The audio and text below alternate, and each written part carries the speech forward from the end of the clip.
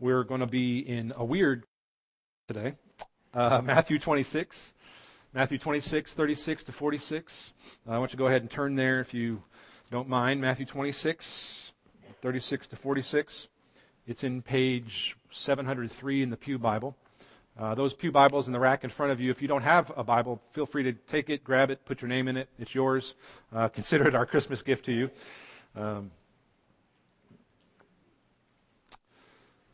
Well, I'm glad to see that you have arrived and you made it through the Mayan apocalypse this week. I'm sure most of you saw on the news or in the paper, or if you're on Facebook, it was blowing up the social media. You know what I'm saying? Mayan apocalypse happened this week, and you all made it, so congratulations for that. I saw somebody on Facebook say that really what the Mayans were predicting was the end of the Twinkie. And so that's... Actually, my wife found this picture on Facebook.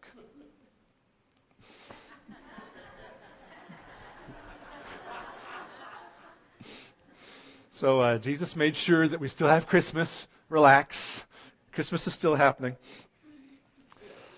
Awkward question time here at the beginning. It's a question maybe you've never answered before. I've asked it before. It's been a few years ago. How many of you, I have been you before, if this is you. You don't have to answer, but feel free to if you'd like. I won't take it personally. How many of you have had struggles staying awake during the sermons on Sunday? Don't get your hands down. Tommy and Eric, our youth pastor and worship minister, are up there going, Actually, we've all experienced this kind of struggle, and maybe you didn't get enough sleep last night, or maybe you've had a long week, or you've been sick, or something like that. We've all struggled with that kind of thing before. And you're listening to the preacher, and his voice starts to trail off a little bit, and you start to sound like the Peanuts, character, wah wah wah, that kind of thing. We've all been there. I've been there. I got caught once in high school. Actually, truth be told, I got caught once in high school, and I fell asleep, and my head hit the pew in front of me, and it had this little indentation, these two little indentations in my head. So after a sermon, I wake up, and my friends, had a good time making fun of me. So sleeping in church, frankly, is not something that concerns me. Sleeping in church is not a big deal. I don't think that physical problems of staying awake are the real issue. I think what we're going to talk about today in Matthew 26, and it relates to Christmas and whether or not we're people who are awake. The thing is, I'm not so worried about sleeping in church. I don't think God's worried about physical fatigue, as we may assume. That can happen for a number of reasons. I think what He's concerned about, I think what the Lord wants us to be aware of, is spiritual wakefulness. Watching and waiting in a manner that accords with His coming.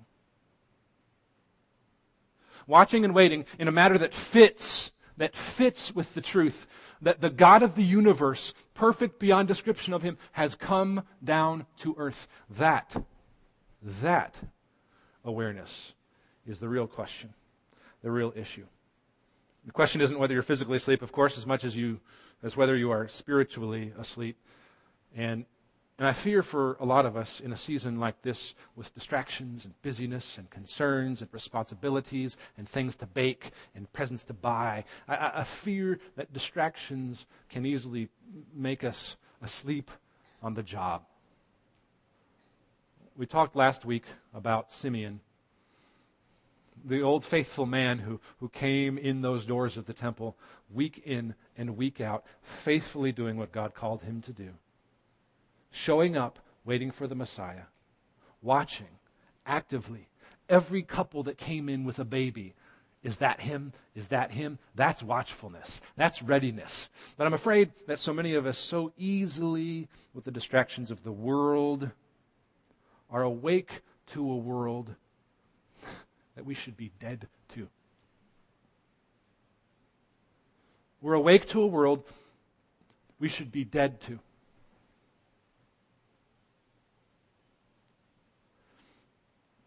And it's not just an issue for the people of God a couple thousand years ago.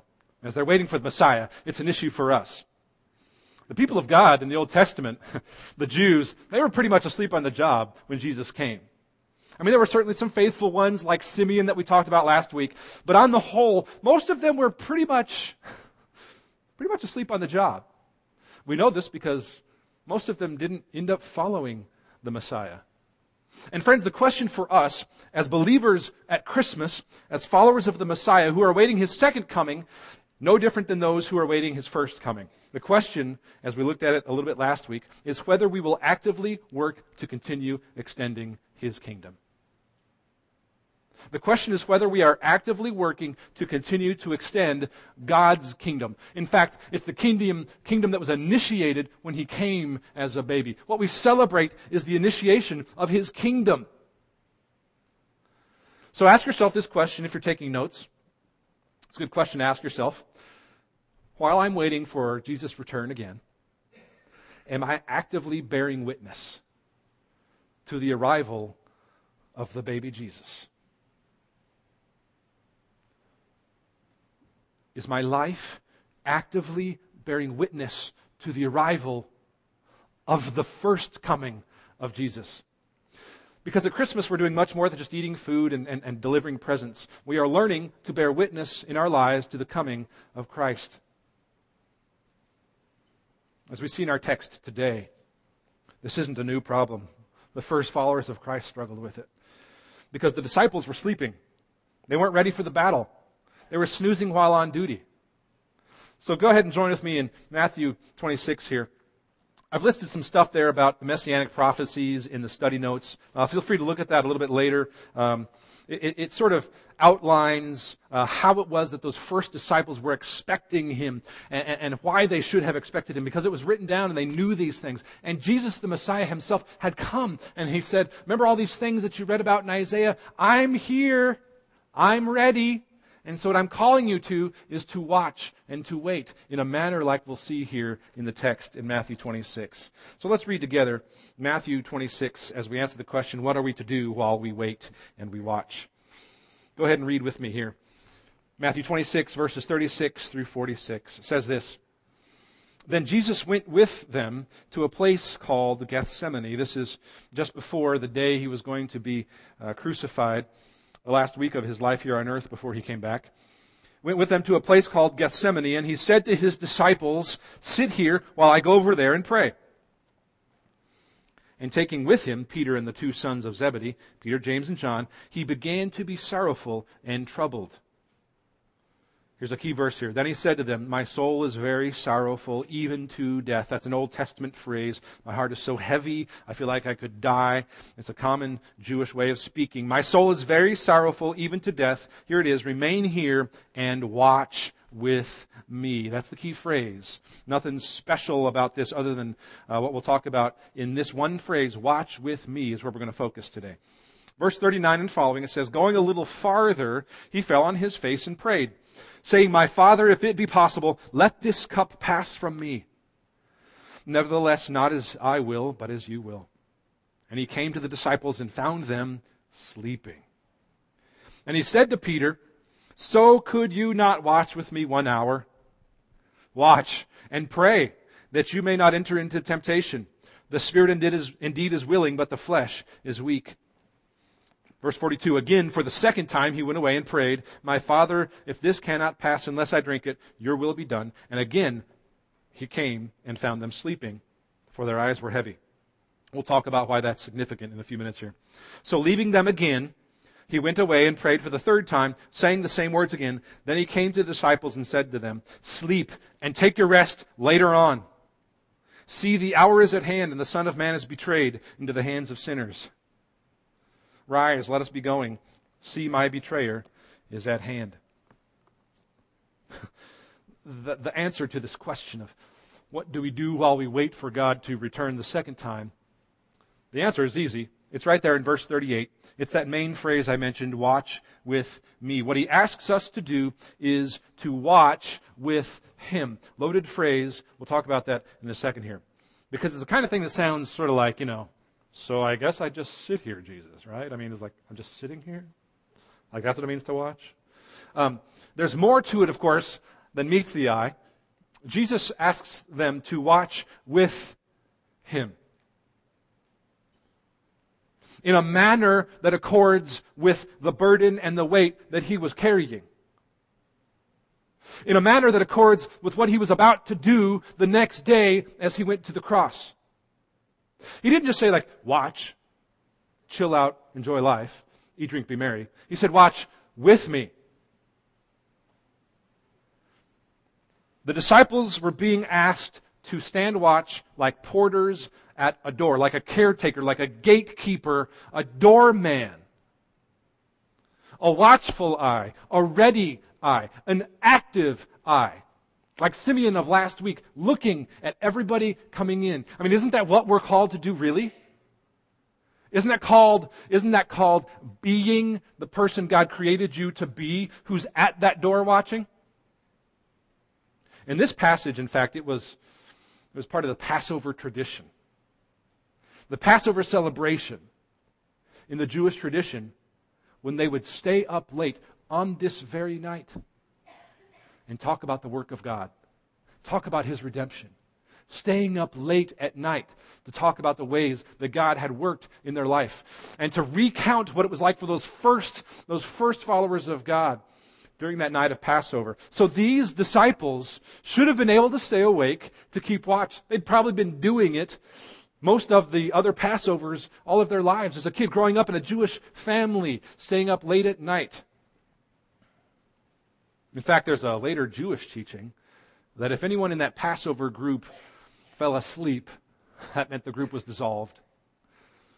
And so here in the garden, as they're about to embark on their mission as the church, as Jesus' representatives in the world, they're running the risk of looking like a group that's about to dissolve because of their own lack of readiness. And so here they are, being called to act like watchmen at the door. Jesus is saying to them, there are people trying to get into my kingdom. I've come here and established this kingdom where redemption is possible, where relationship with me is possible, and people are trying to get in, and you're at the door, he's saying. And the disciples are sitting down on a chair next to the front entrance, snoozing away with their hat over their eyes.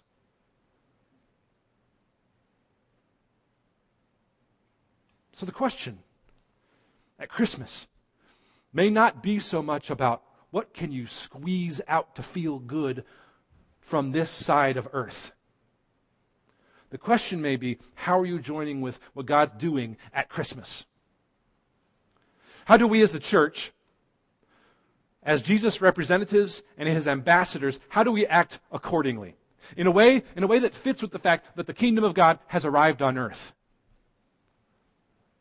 And that in the person of Jesus, relationship with Him and redemption and forever relationship with the God of the universe is possible. How do we reckon with that? What does it look like for the church to be sent out today in a manner that accords with the fact that the kingdom of God is here? It's not fully here. We'll talk about that in Revelation next week. But it's here in a way that means that you and I can have a relationship. And all of those people who would come in those doors to know Him are meant to be harvested by us as gatekeepers. What does it look like for the church to send out people who preach and who teach and who heal and who pray, as those who are sent out with a kind of intentionality and focus that feels the burden of Jesus' mission here in the garden? I mean, think of the burden that Christ felt on that night for His mission to go to the cross, to bear the full weight and wrath of God at sin.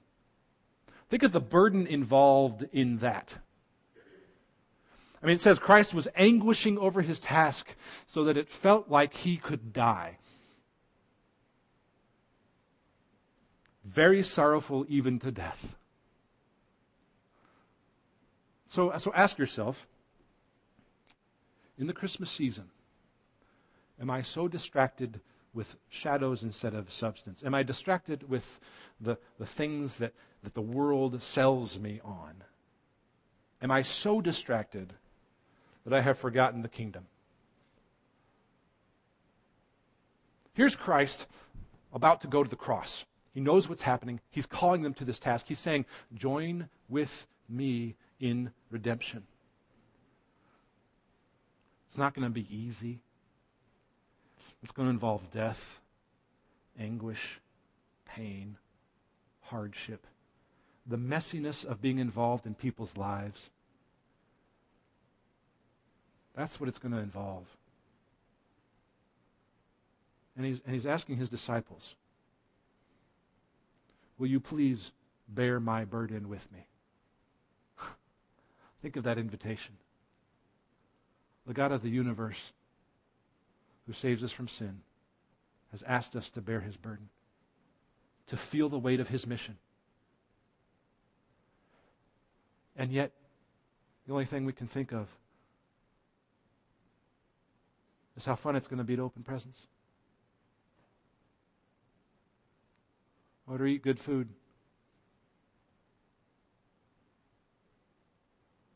Souls die for lack of knowing Jesus.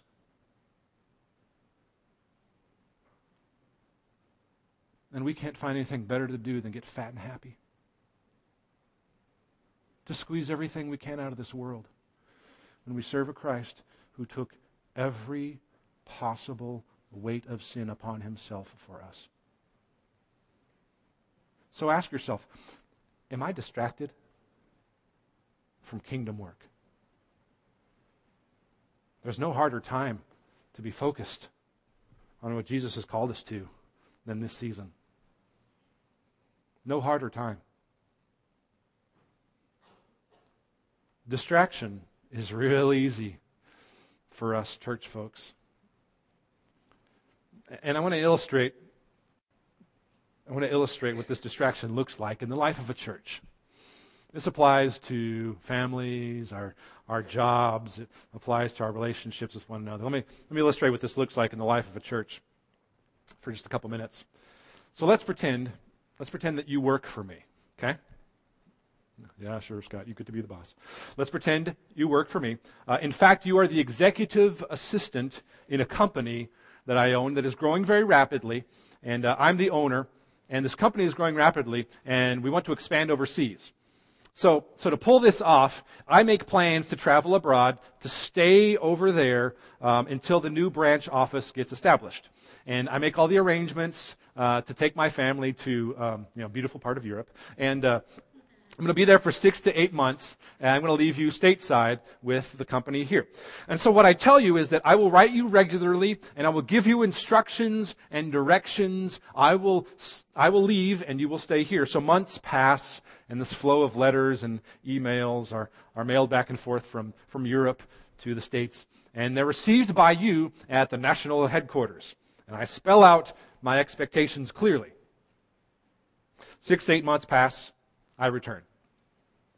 And soon after my arrival, I drive down to the national headquarters, to the office, to be stunned at what I find, because grass and weeds have started to grow up around the outside, and a few of the windows are broken, and doors don't work. And I walk into the building, and the receptionist is doing her nails and chewing gum and listening to the favorite radio station.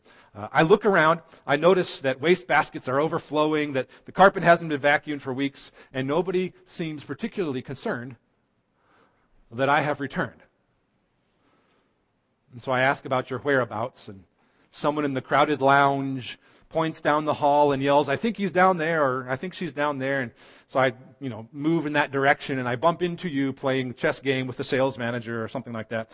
And so naturally I ask you to step into my office, which has been temporarily turned into a television room or something like that. And I say, "What in the world is going on?" What do you mean? Well, look at this place. Didn't you get any of my letters? Oh, yeah, the letters. Sure. Yeah, we got every one of them. As a matter of fact, we have letter study every Wednesday night. Every Wednesday night since you've left. And we have even divided all of our personnel into small groups that discuss many of the things that you wrote to us. And some of those things were extremely interesting. In fact, In fact, you'll be pleased to know that some of us have committed to memory the sentences and paragraphs from some of your letters. Great stuff in those letters. I think when Christ comes back, He's not going to say, "Did you read and study my letters?" I think He's going to say, "Did you do what I asked you? To stand at the door and watch. To be actively involved and engaged in what the kingdom of God is doing this side of heaven." Because I didn't give you this word. I didn't give you the body of Christ so that you could squeeze out what you wanted from it. Not why. In fact, I gave it to you so that you could learn what it looks like to be a part of my redemptive plan for the world. I didn't give you the word so that you could be well versed in the words, but to bear fruit in according with the truth that's in them. We may think that something like, the stateside and overseas kind of thing is an absurd example. I don't think it is. It may be professional suicide as far as your career, but are we any less absurd when we hear God's word without the inclination to actually obey it and to do it? Are we any less absurd? Ask yourself this question. Am I any less absurd when the coming of the Messiah doesn't so thoroughly transform my life that I feel no inclination to serve Him? No less absurd. Am I any less absurd when I come to this place, when I talk to God, when I sing songs, when I read Scripture, when I listen to and assemble around the Word of God, and then I walk out the door only to go back to sleep for the rest of the week? No less absurd. At the very least, we may be self-deceived if that's us. And maybe worse. Maybe our own learned behavior of hearing but not doing, and it is learned behavior. Maybe our own learned behavior of hearing but not doing, when we hear but we do not do, means that we are guilty of creating an environment where being a Christian doesn't have to actually mean fruit-bearing discipleship. It can mean punching the clock, feeling internally good about yourself, when really it's whitewashed tomb. It's a self-deception that creates environments in our relationships, in our marriages, in our homes, and in our churches where the unstated rules about following Christ are just unstated rules. Words we hear, but don't have to actually do anything about. It's an environment where the lowest common denominator of walking through the church doors and walking back out in 90 minutes counts as faithfulness.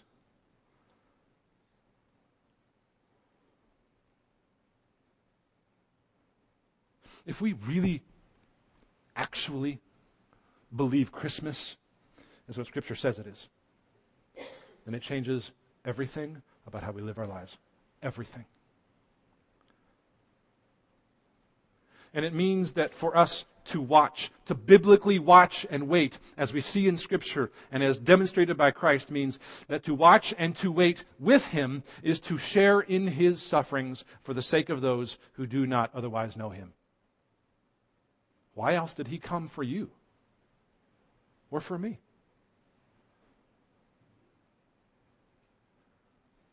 To watch and to wait with Christ only means to bear the burden He bore.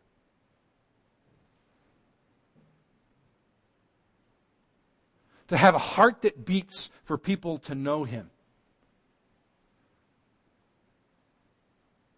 If your heart doesn't beat for it, there's some serious selfishness you need to pray out of your life. If you don't bear that burden with Christ, what burden are you bearing instead? Like this is about you? Like Christmas and His coming and the Messiah is about you?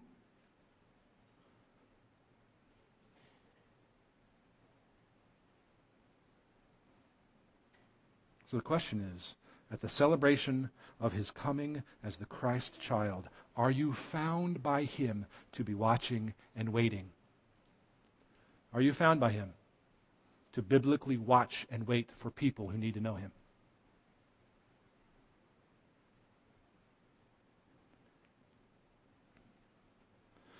You ever hear yourself or somebody else ask you this question?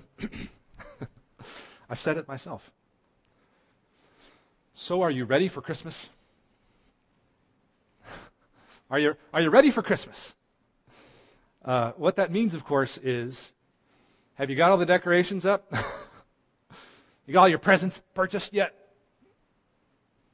You got all your baking plans in order?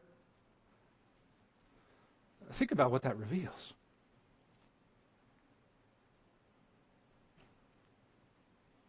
I think God looks down on some of our plans, some of our busyness, some of our behavior. And I think he weeps, like in the garden, for how we're prepared. I think he weeps, like in the garden, and he says, baking plans? Presents bought? What about my son, Jesus Christ? What about that gift?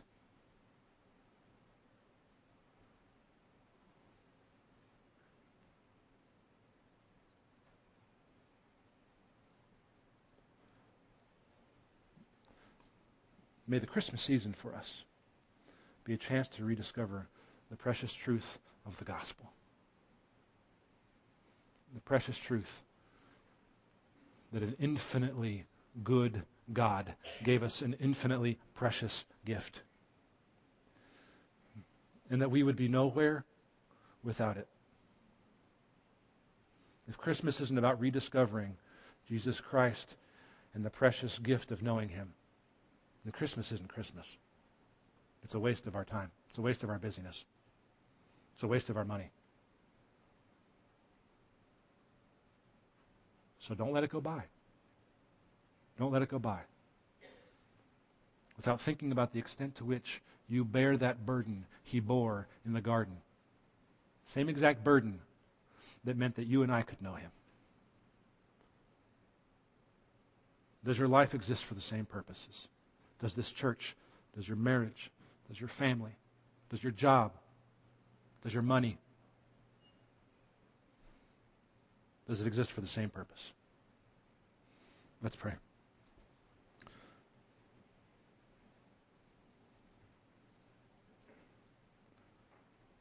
Lord, we're people desperately in need of you to come and make yourself known to us. Lord, we long to be people whose hearts beat with your cause. We want to be people who are watching, who are watchful, who are about the business of the kingdom,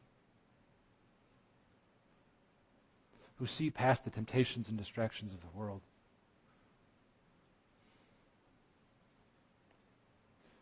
To each Sunday and each Christmas fall in love again with the truth that you came to know us because you love us.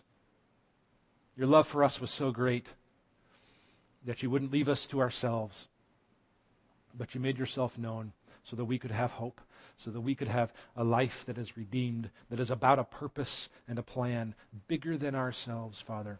We're grateful for that opportunity. We're grateful for that purpose that you've demonstrated to us, not just in the cross, but because you made yourself flesh and made yourself known to us, that you took the first step for us to know you, Father. We're so grateful for that.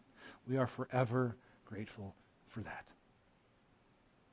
And we want to give our lives back to you with every day as an offering. In the name of Christ we pray. Amen.